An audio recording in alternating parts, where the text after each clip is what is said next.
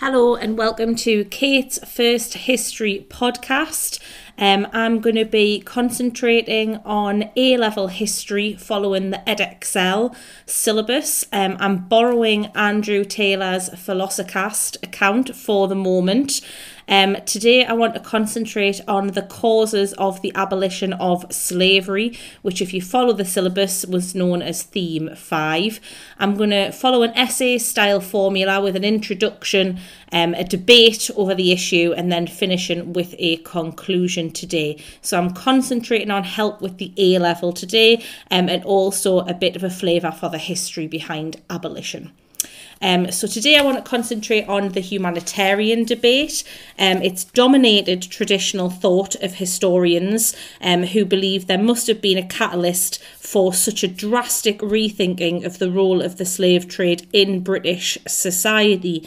And generally, there's the belief that the growth in humanitarianism was furthered by the growth in a concern for people's welfare during this Enlightenment period.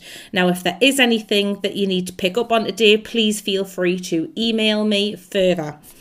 The Enlightenment period was characterised by a philosophical and cultural shift in attitudes and a move towards a more rational mindset and a questioning of existing beliefs. So, for example, if you compare this belief with the abolition of slavery to what we've already studied in other themes, you might find evidence of the Enlightenment in questions raised in this time period about the democratic process, for instance, with Theme 1.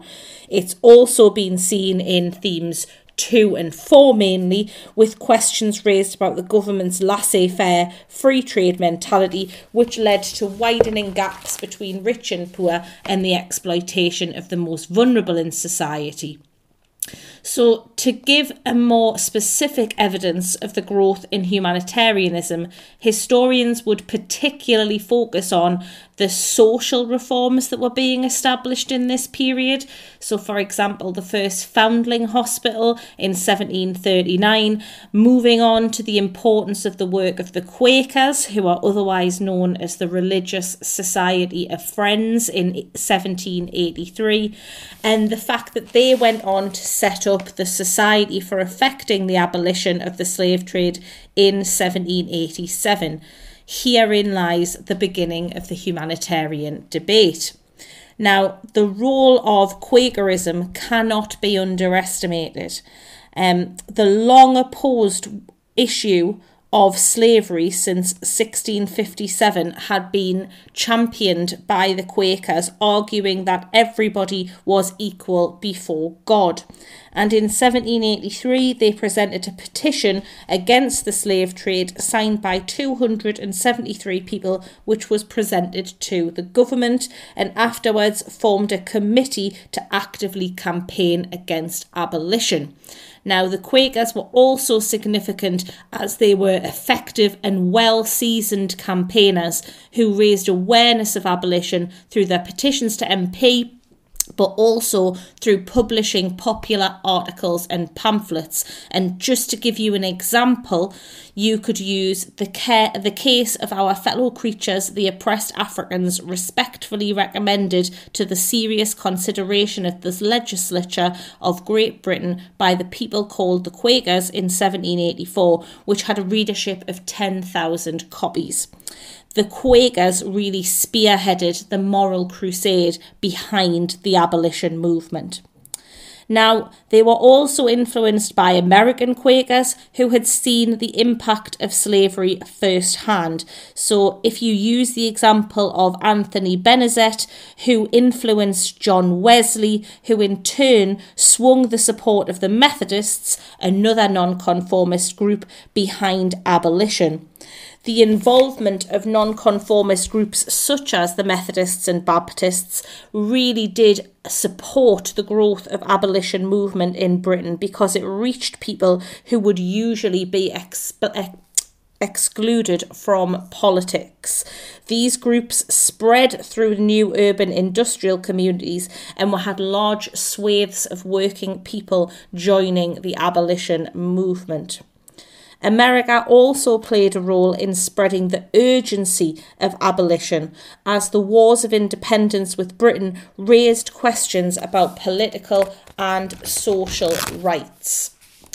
Now, the link between religion and abolition of slavery is a complicated one, because despite the argument of Quakers that all men are equal and evangelical Christians who preached about turning away from sin and the strength of repentance, and in particular you should look at the work of key individuals such as Granville Sharp and Thomas Clarkson, we will cover this later, there are also arguments in the Bible which can be and were used to support early slavery.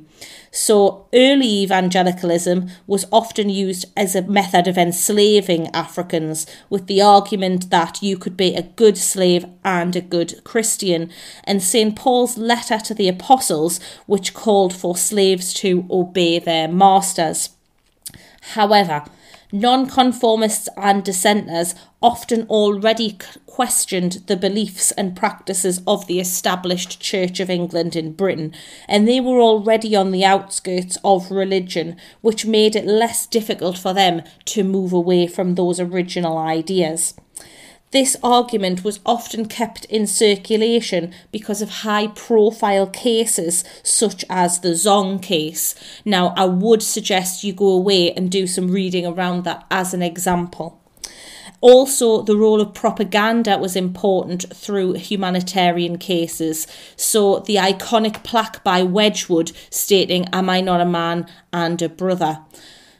The humanitarian argument has come under more question by more recent historians who have preferred to focus on the political and economic arguments, and therefore it is important that we cover both of those later as well. However, the interpretation does remain popular, maybe because of the idea that it depends on the idea that people are innately good. However, in support of this, you can consider evidence such as in 1796, a petition on the broader issue of slavery was almost passed through Commons despite being at the height of the sugar boom, which seems to question the economic debate. The Society for Effecting the Abolition of the Slave Trade enjoyed success and support at a time where 24% of the country's annual income was dependent on the trade, and their commitment even withstood the opposition of the West Indian Lobby, a group of sugar planters who had close links to Parliament, and its estimated 50 MPs were tied to this group. Even in light of this opposition, the support for the abolition movement in humanitarian circles remained impressive, with 519 petitions being presented in 1792 alone. And to look at further examples, those petitions in urban centres like Manchester managed to gain support of the mass populace. So Manchester had a population of 50,000, 10,700 signed that petition. The devotion and commitment of the movement ensured its success. Now, I want to really thank you for your time you've spent this morning. I hope you've really enjoyed it. Like I said, if you do have any questions, please email me about it. I will be looking at further causes of the abolition movement in my next podcasts, and we'll compare these to the economic debate in the first instance. Thank you.